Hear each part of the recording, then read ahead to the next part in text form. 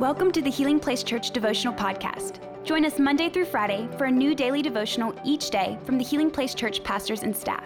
We hope this podcast will help you grow in your faith and will be a blessing and a resource to you as you pursue God daily. Hello, HPC. Thank you so much for joining us for today's devotional. We've been studying our identity and Christ. And I don't know if you're like me, but I still remember the feeling I get when I think about lining up on the elementary school playground and picking teams. There's that moment where you want to get picked first and then you don't get picked first and you're holding out waiting, just hoping that you are not the one that is forgotten and the one that feels rejected and left alone. And I've been there before where you're looking and there's not a lot of people left. And in this passage today, in Genesis 21, there's a woman who feels forgotten and rejected. Let's read together in verse 17 through 19. But God heard the boy crying, and the angel of God called to Hagar from heaven, Hagar, what's wrong? Do not be afraid. God has heard the boy crying as he lies there. Go to him and comfort him, for I will make a great nation from his descendants. Then God opened Hagar's eyes. She saw a well full of water. She quickly filled her water container and gave the boy a drink. Now, a little background so you know what's happening in this story.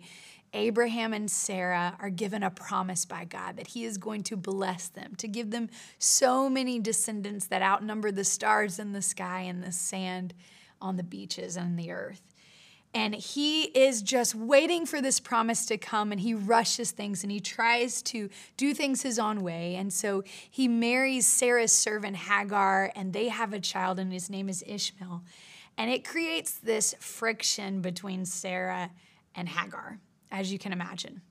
And so finally, Sarah talks to Abraham and says, hey, they have to go. And so Ishmael and Hagar are now sent out on their own in the wilderness. Now, often when I've heard this story before in the past, I picture this young boy. But theologians believe he was really probably around 15 to 17 years old. And here he is. And I love this passage because it shows the love of God.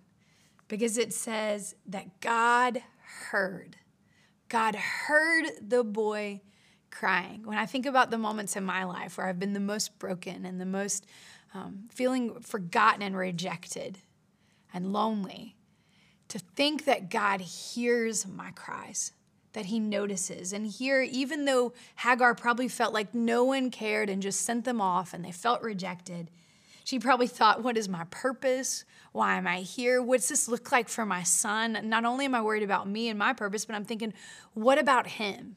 But God hears the boy's cry, and he remembers, and he rescues them.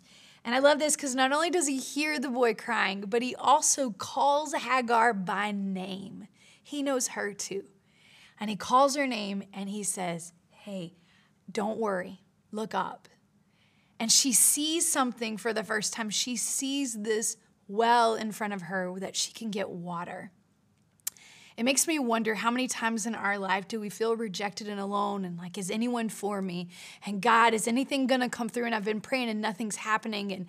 And you're just wondering, but all along, there has been something right there that if we just go to God and we listen to him and he calls our name, that he'll open our eyes, because that's what it says in this passage. It says God opened Hagar's eyes, that he opens our eyes and shows us something that's been there all along, his provision.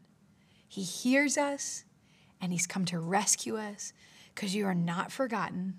And even though you may feel rejected, he knows your name. So if there's anything you can take from today, he's aware. He pays attention to us, he sees us, and he's usually provided. He has provided an answer for you. Stay with him, listen to his voice. He'll be there for you, and I hope that's an encouragement to you today.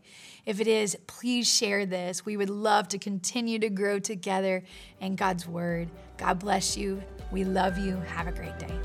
Thank you for listening. Take a moment to subscribe so you don't miss any of the daily devotionals, and be sure to share with your friends. For more information about HPC, visit healingplacechurch.org.